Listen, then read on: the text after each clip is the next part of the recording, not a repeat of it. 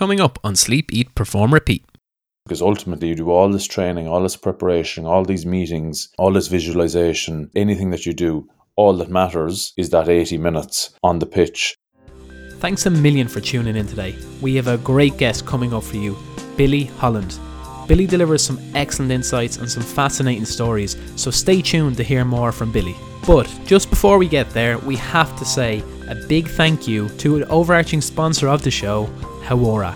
It's a whole person performance wellbeing growth partner that aims to improve individual and organisational health and well-being by focusing on 4 key pillars: physical, mental, social and occupational. If you want to find out more, go to www.haworalife.com. That's HAUORA life.com.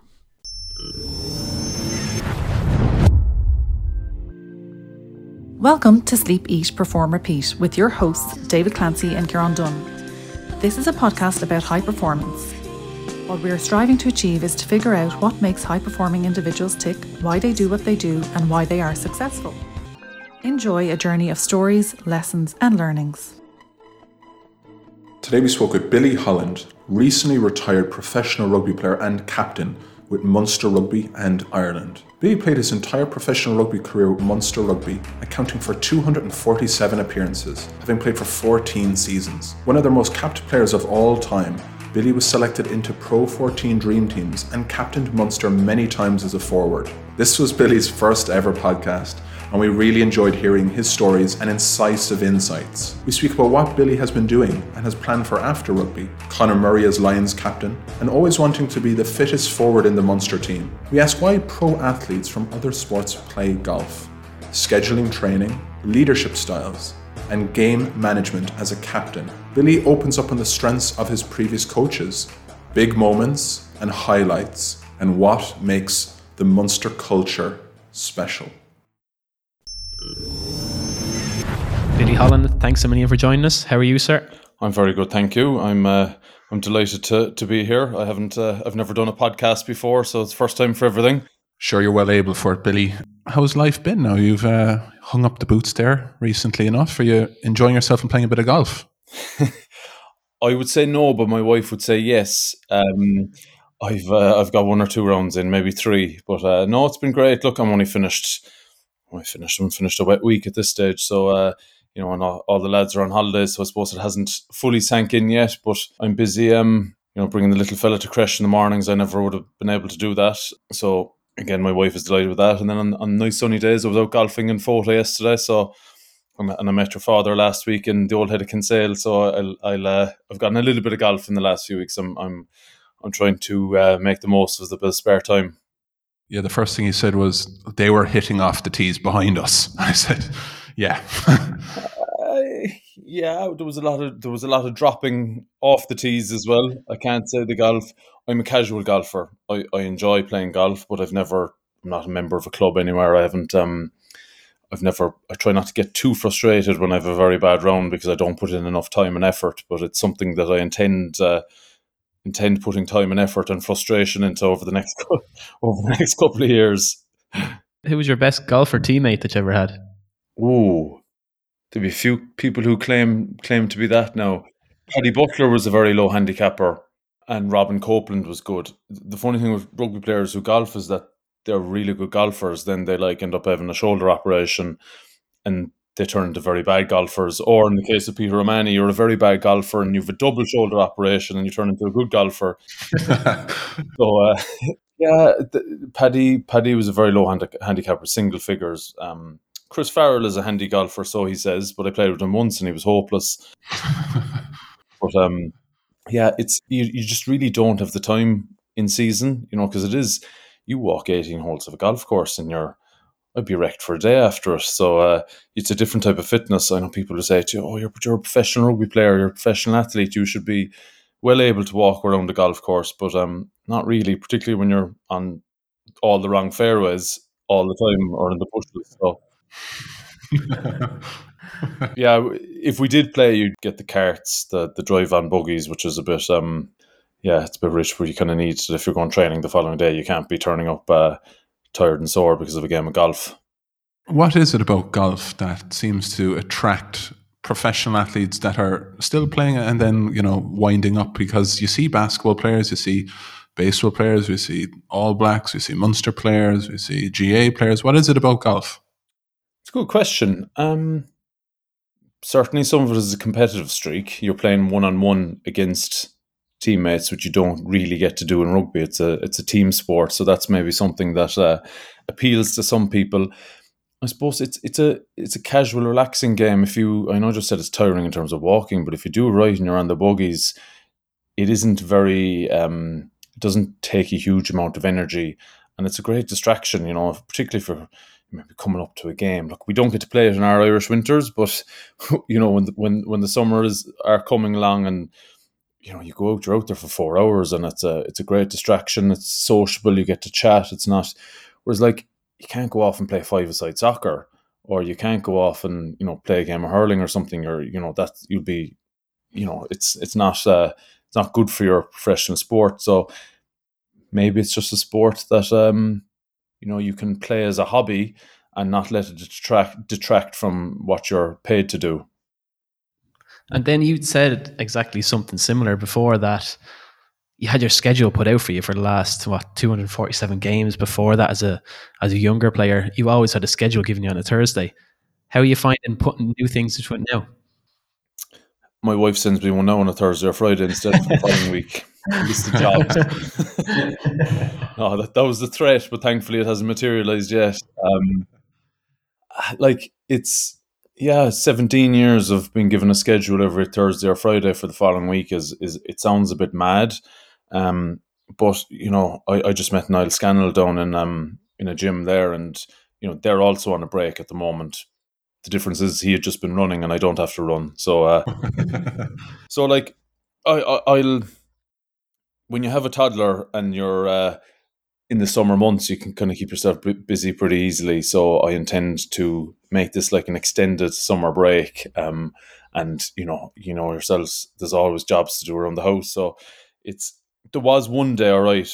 I think it was a Tuesday after we finished, and I found myself at home with no plan and feeling really kind of antsy, and I was just walking around the island. I didn't know what to do with myself, but that hasn't happened since.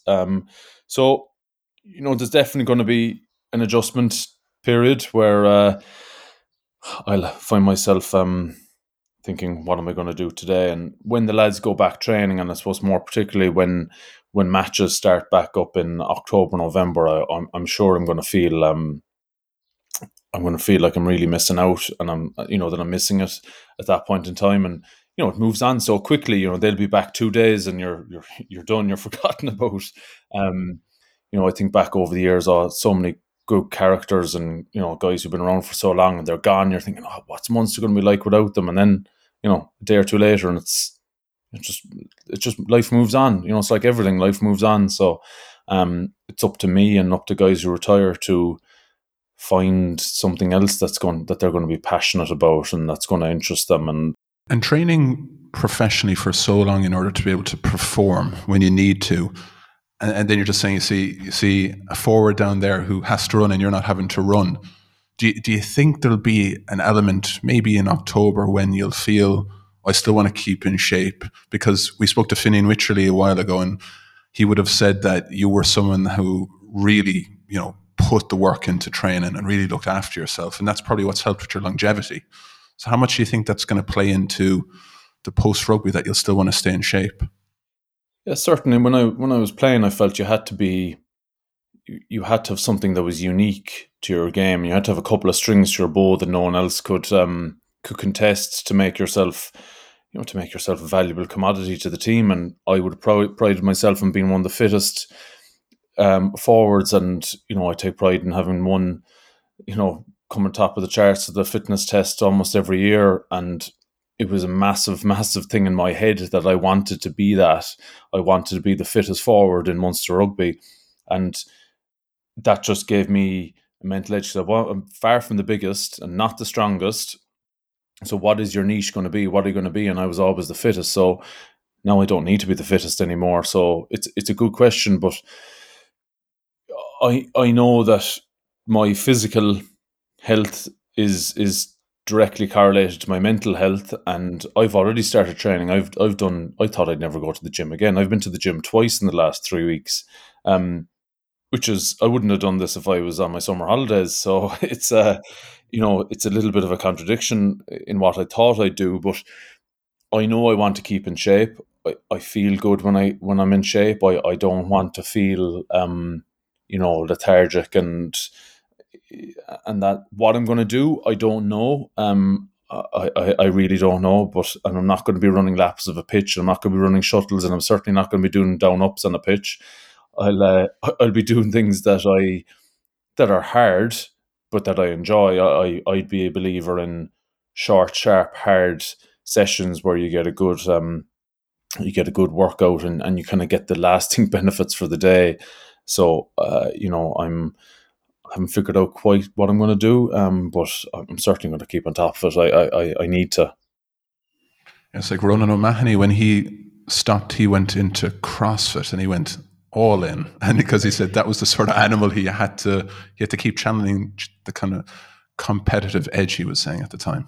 Yeah, I intend to possibly do that with golf, maybe, not CrossFit. I want to stay fit and healthy and feel good, but I don't think I'm saying this here now at the end of June that I'm not going to get into CrossFit or get obsessed with any of these activities. Like I saw Brian Scott there recently, who retired 12 months ago, if not longer, and he was 120 something kilo prop. He's 100 kilos and he's absolutely shredded, running miles and all that sort of stuff. So, guys do that, but Ronan O'Mahony is a baby now. I don't think he's probably doing the exact same as what he was doing when he retired and he didn't have a kid.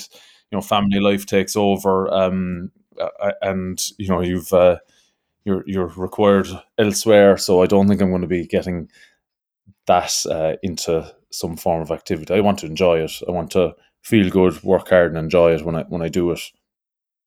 And then when you were playing, you're after touching on physical and mental. We spoke to Rich Divney last week, and he was talking about attributes, how we have certain things like adaptability, like resilience, that we have dimmer switches for, that some are better than others, some are more stronger in areas. What do you think were your mental attributes that really brought you to the fore and made you play 247 games and get an international cap and be around for so long and perform so well for so long? It's a good question. Stubbornness is certainly one of my stronger attributes. I was always very determined to, as I said, win the fitness test, or have a really good training session, or over the years there was different second rows who came into Munster who I had no doubt at the time, or maybe I just shaped it in my head at the time, that these guys were here to take over from me, because I'm just a 6'4" second row, and in my head it was like over my dead body, and I just try and take it up another gear, another level. And certainly huge amounts of resilience. I think you need that to be a professional sports person, particularly if you're going to have a long career, which I was lucky to have. There's so many ups, so many downs. There's more downs than ups, and you certainly, unfortunately, remember the downs more than the ups. And you need to be mentally strong enough to get back up when you are knocked, or when you suffer. I was lucky in terms of injuries, but if you have injuries, or you're not selected, or your form is off, or that's a huge attribute that I think it's a prerequisite really if you're going to have any sort of long career. And I was in a leadership role in Munster from a very early age, and it's probably something that I'd done when I was in school and I was underage, and it kind of grew on me, and the role evolved. I evolved with it, and it was something that I took great pride in being a leader in the group, and how the leadership within Munster has evolved over the years as well, and it has progressed. As the generations have changed and younger guys are coming in, and so I suppose they'd be kind of the three ones I would have feel strongly about. Resilience, stubbornness, and just my leadership qualities that I worked hard on and I took great pride in. And to chunk up the latter, captaincy, such a huge part of rugby. Obviously, British and Irish Lions, just their captain went down injured, and another one, a Munster man's just taken on that mantle. But for you, the ability to kind of lead from the front, make decisions under duress, lift others, like what made you such a good leader? Firstly, I'm absolutely delighted that Conor Murray has just been named tour captain of the Lions. It's such an honour and a privilege, and for him, and I think for everyone who's I feel so proud to have played with Murr, and to know that he's captain of the Lions, and Pete did it 4 years ago, and Paulie did it 4 years before that. So it's I think it's massive. Murr wouldn't be. He's never captained Munster, so to have a guy of that class and quality, he's going to be coming back into pre-season or coming back to Munster in a couple of months now with another massive string to his bow. But I suppose I remember a few times early on when I was captain of Munster, I tried to do a few things differently. I tried to be somebody that I wasn't, and tried to be what should a captain be, and it didn't work. I didn't play well, and I got distracted. The best thing you can do is just take huge pride in what you're doing, and you play as well as you can, and you lay it out there, and you perform as well as you can. Yes, you have to think about what you're going to say, how are you going to motivate guys, but at professional level, all these individuals, they're all highly motivated anyway. You're just trying to put a little bit of icing on the cake and stick it all together. What's probably most important is if you're in a game and things aren't going well, or you're having issues with the referee, how you deal with that is something that I feel is probably more important as a captain. I think motivation, we're at such a high level, it shouldn't be, that's not a captain's job anymore, in my opinion. But then in Munster, we worked hard on the decision-making process on the pitch. It's not just the captain's decision. You've got the game drivers, your out half or the line-out caller, what are we going to do here? What's the score? And you also train it on the training pitch. The coaches put you in positions within a training session. You could be 6 points down with 5 minutes to go, and you've a penalty here. What do you do? And so it's not just on a whim or thinking about it at home. There's a lot of practice that goes into these things, and then there's just experience, and the longer you're around, the more times you've been in certain situations, and you learn from them, you learn from mistakes, and you try and pass that on to other guys, and to make the right decision on the pitch. Then exactly that, what you're saying about situations, Munster would be well renowned, this coming from a Leinster man, to always be in the game, even if there's a score left or there's a minute left and you seem like it's over. Munster will not give in, they'll still be there. Is there one particular memory you have of when you maybe were on the pitch and you looked at the scoreboard, looked at the time and thought, just not that you'd even say it to yourself, but you thought this would be difficult, and then somehow you just pulled it out of the bag? One that comes to me, the memory, that's only just because it was in the last season, is that we were playing Treviso away, and we were excellent for the first 15 minutes of the game. We were 14-0 up, and we were nothing short of appalling for the next, I'd say, 68 minutes of the game, and we were losing by, I think, 6 points, and they had a scrum with 79 minutes 30 seconds on the clock just outside our 22, and you're kind of thinking, well, that's it, that's game over, you're not getting the ball back here. But we managed to get a penalty, and JJ kind of asked, do I go for distance here? Do I risk it? That's the thing. Is a 10 going to be berated? But you needed to get way down the pitch, and we said we go for it. And big kick. What do we do from a line-out point of view? So those sort of decisions, and we managed to pull out of the bag and get a try, and JJ got the conversion, and we won. Absolutely stole the game. One decision that I know that we really messed up was over in Saracens away, probably about 2 or 3 years ago. It was a pool game, and we had been leading for that. It was actually the game where there was a fight with our doctor on the pitch. I don't know if that might jog the memory a bit more. We were leading for the majority of the game, and we kind of went behind, and we went behind again, and kind of, this was all in the 70th minute. We were just really on our knees. We had a penalty. We were 8 points down and we had a penalty on the 22, 15 metres in from the touchline, and we went for the corner. Whereas in hindsight, if we had actually taken the 3 points and gotten a losing bonus point, we would have qualified from our group. And that didn't become apparent until maybe 2 or 3 weeks down the line. And that was an example of a decision whereby we, as a decision-making group, didn't have the bigger picture in mind. We just wanted to win the game. But the fact of the matter was, there was only 3 or 4 minutes left. And if we had taken the penalty, we still would have a chance to go back up the pitch and score a try. So that's an example of a wrong decision that the guys in the pitch that day learned from. And, that's a tough one when a couple of weeks later you realise that was a bad decision from a group of people, and we could have been out of our group into quarterfinals, but we're not as a result. We've just touched on motivation a couple of minutes ago there, Billy, and I'd love to nearly ask the question for the young players out there, for the players who are trying to break into their club or team. Intrinsic motivation versus extrinsic motivation. I mean, professional players are having to look and maybe not always read it, but reviews and ratings in the newspaper, and that player played well or that player didn't. But in terms of building character and confidence for those young players, what sort of advice or suggestions would you give to them about understanding the motivational piece and how much should be the external and the internal? I don't envy young guys starting off now, because after a game you get reviewed by all different sorts of media. You also get reviewed by anybody who's got a smartphone or a Twitter account. And then the most important bit is you come in on a Monday morning.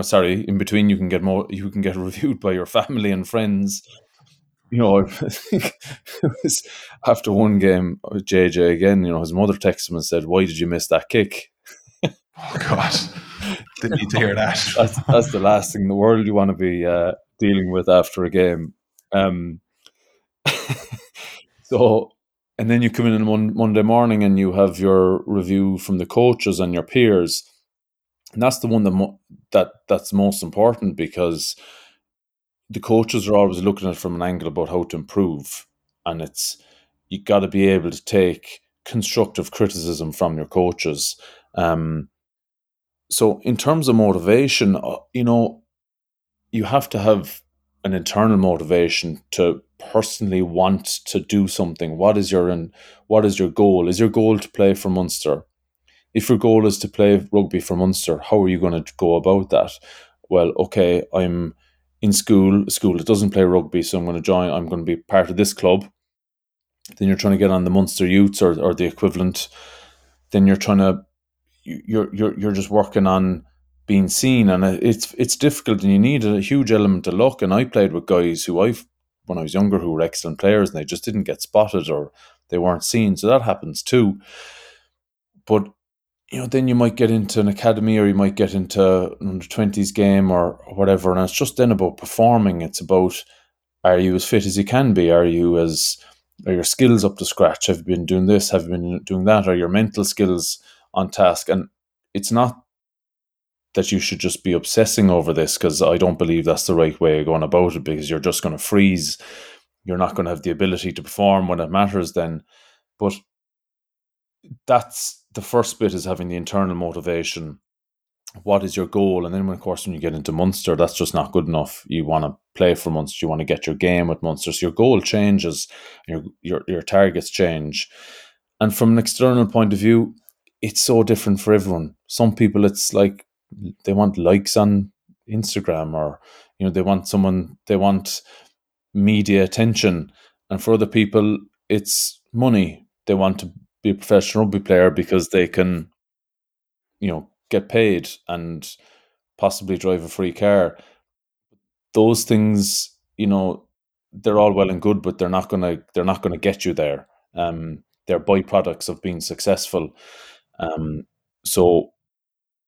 But I think having been motivated to make your family proud, or to improve on something that the coach has told you, and I think that's something I look for. And I've been asked about someone like Thomas Ahern a lot recently, and I think he's a very coachable player. He's a guy that he is told something by the coaches or by a senior player, and you see him improving on it and getting better at it. So as a motivation, as a young guy, are you doing, a young guy or girl, are you doing something that's, that the coach is going to be impressed with? Maybe that's a motivation, to impress your coach, because if you're doing that, you're going in the right direction. So No, that's exactly, it actually echoes what Damien Varley, I think it was nearly 2 years ago now, we spoke to him. He had said about the external criticisms as well, about young players having social media to deal with now, and how he was saying the business world, it's harder for him because he can't call out people for their shortcomings as much as he could inside the walls of that Munster dressing room, where everybody had this accountability. yeah, I'm not too sure how I'm going to survive in the outside world when you're used to just saying what you think, and sometimes it might be a bit overly critical, but it's something that we worked on a lot in the last 18 months in Munster, is kind of your tone of how you get a point across. The days of shouting and roaring at a guy, they're even gone from rugby. So even when Varls played, that's how it worked. It doesn't.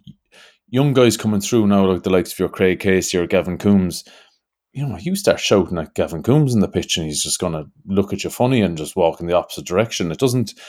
Younger people don't respond well to that. There's ways, and I'm a big believer, if you're a leader, you have to know the person you're talking to, the person that you're trying to get something across to, the type of guy who needs an arm around the shoulder, the type of fellow who needs a quiet word or a kick up the arse.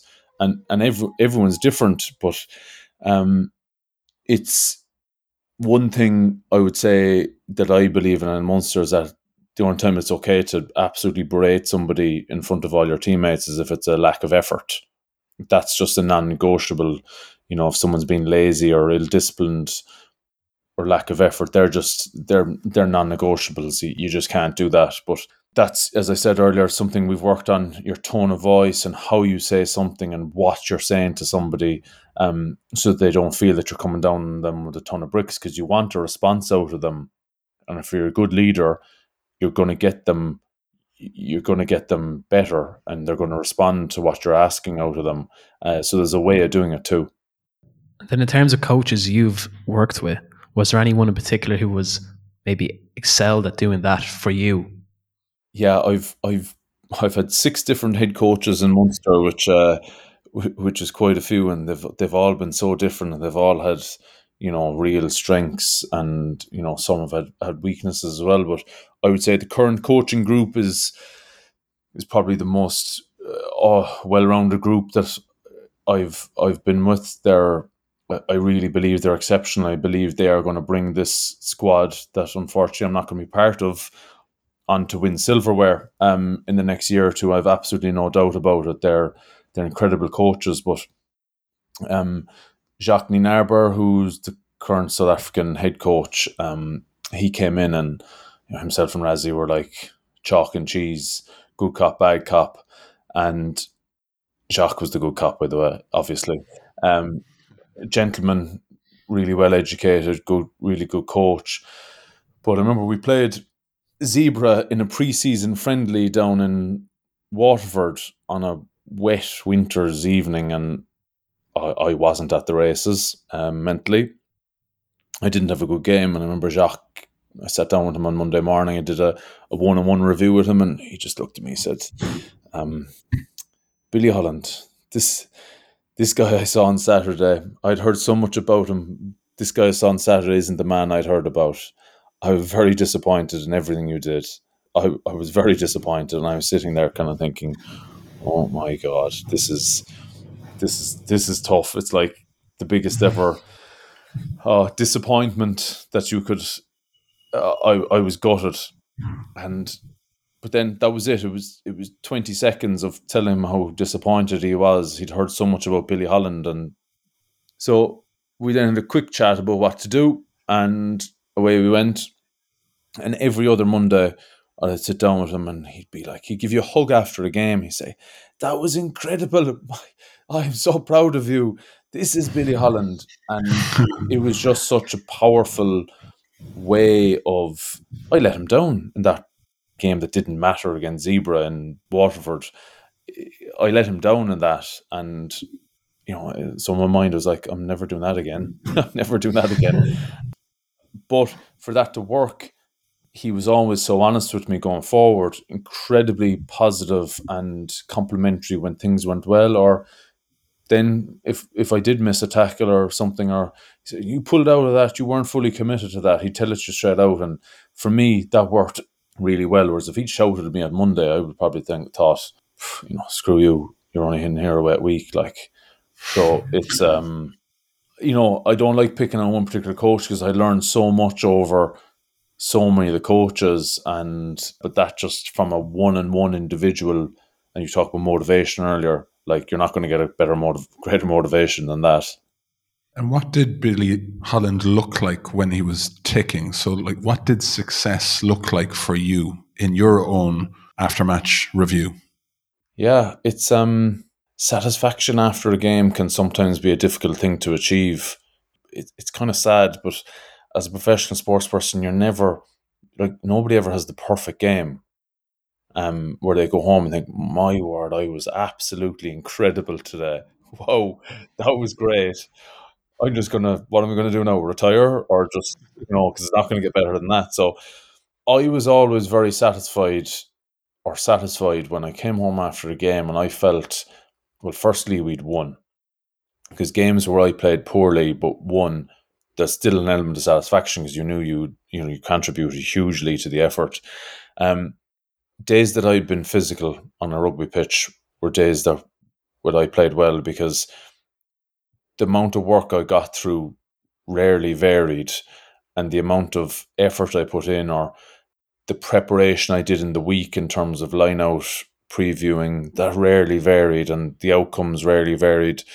But because I wasn't the biggest fella on the pitch, the days where I was physically dominant are the days I came home and I just felt that was good. I enjoyed that. I beat that guy up. We physically dominated, and in the tackle or carries, or you put in a few good hits. They were probably the days I was most satisfied with my game. And you know what? Some days, some games, you have an element of luck. Just get your hands on the ball a lot, and you throw a pass. You could throw 5 passes one week and no outcome, and you could 5 passes the following week and put fella away twice, or there's a good outcome at the end of it. So some of it is luck. You just have to keep doing what you're good at. And I used to love the feeling the day after a game. I used to call it the happy sore. So you'd wake up on a Sunday morning, you would be in bits. You'd be, peeling yourself out of bed, but you won. You won the day before, and you played well, and you got a day off with your family ahead of you, and it's just, there's a smile on your face all day, and it was just happy sore. It's a good way to be. Yeah, we've gone to Zebra in a Waterford on a wet night, and we've spoken about Treviso. And what's been your favourite memory on the pitch? Do you have one in particular? My favourite memory on the pitch, to be honest, any time I played in Thomond Park in a European knockout game in particular was really special. We've beaten Toulon, Toulouse, Racing, Saracens, all these absolute giants of European rugby in knockout games in Thomond Park. But there was a game, we played Edinburgh and Murrayfield in the quarter-final of Europe a few years ago, and I was on the bench, and we struggled in the game a bit. We didn't play particularly well, and I came on with 10 minutes to go, and it went well for me. I stole a line out, and there was a few moments that went well, and then we ended up defending for 5 minutes into about, say, the 84th minute in that game, and there was just an immense satisfaction of winning that game in a game that we hadn't performed very well in. Look, I could easily tell you about something we won, or but there was just something really, really satisfying in that game, winning away from home in a quarter-final of Europe, backs against the wall, away from home. It was just a really, really satisfying game. If we're talking about your last game that you played, Billy, this year, and there's a doppelganger in the stadium watching you play, what do you think he would have seen maybe in those last moments, knowing that Billy Holland's hanging up the boots here now?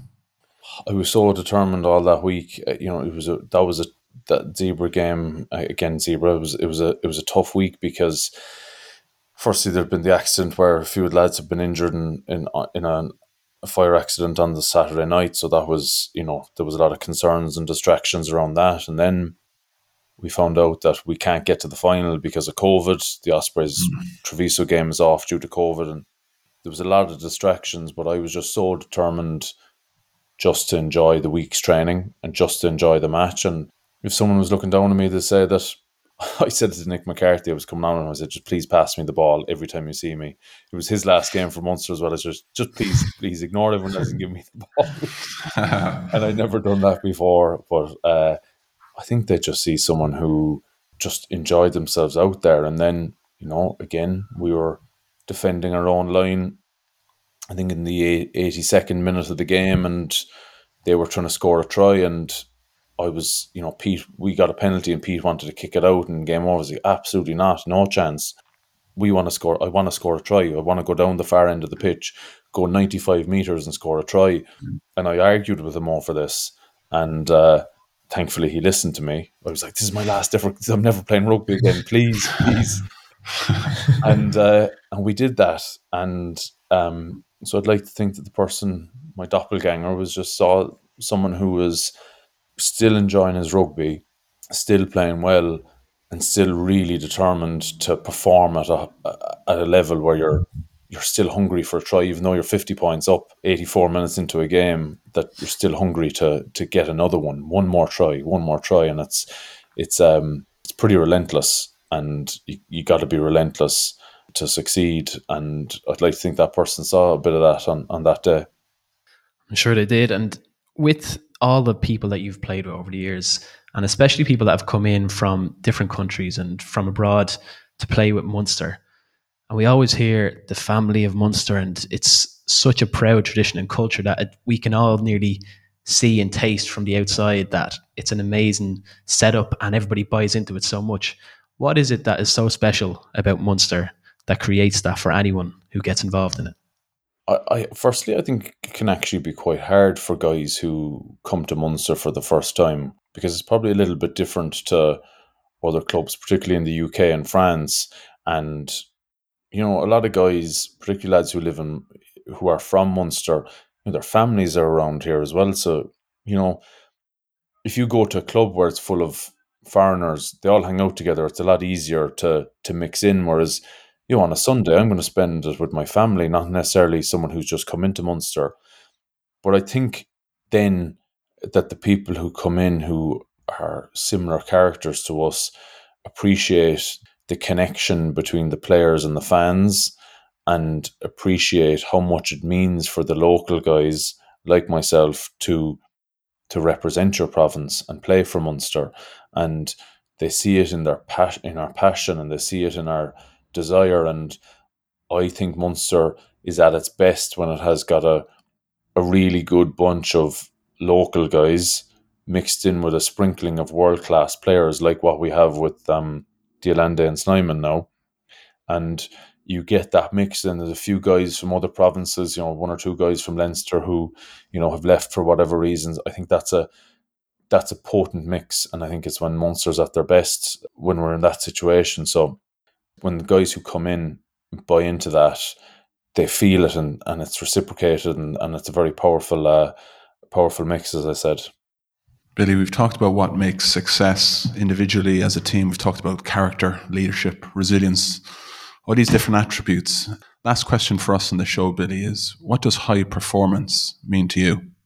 High performance to me means being at your best as often as possible. So you need to be physically there, and you need to be mentally there.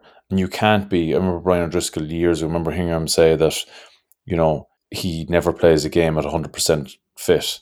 And I just couldn't understand that as a young guy. But once you play a few professional games, you understand it. There's always something niggling. And that's why the mental side of things becomes so important. So high performance is putting your body, making sure your body's in the best possible shape it can be to perform in rugby for 80 minutes each week, and mentally then having the strength of character, the resilience, and preparing as well as possible to go out and put out the best version of yourself for 80 minutes, because ultimately you do all this training, all this preparation, all these meetings, all this visualization, anything that you do, all that matters is that 80 minutes on the pitch, and that's what you get judged on.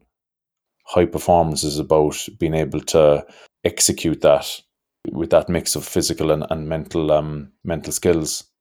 Billy Holland, we'd like to say thanks very much for your time today. Enjoy your trips to the creche, enjoy some time off, enjoy some rounds of Pro-Am golf or whatever is in the future, and really enjoyed it today. Got an awful lot from it. Thank you very much, lads. Appreciate it, and it's actually very much amateur golf. Cheers, Billy. All the best. Thanks. Thank you for listening to today's episode of Sleep, Eat, Perform, Repeat, a story of high performance. This was brought to you by Hauora, a whole person wellbeing company founded and run from Dublin, Ireland. Find out more at hauoralife.com, spelt HAUORA life.com. Please rate, review and share the podcast. Some people want it to happen, some wish it would happen, others make it happen. The GOAT, Michael Jordan.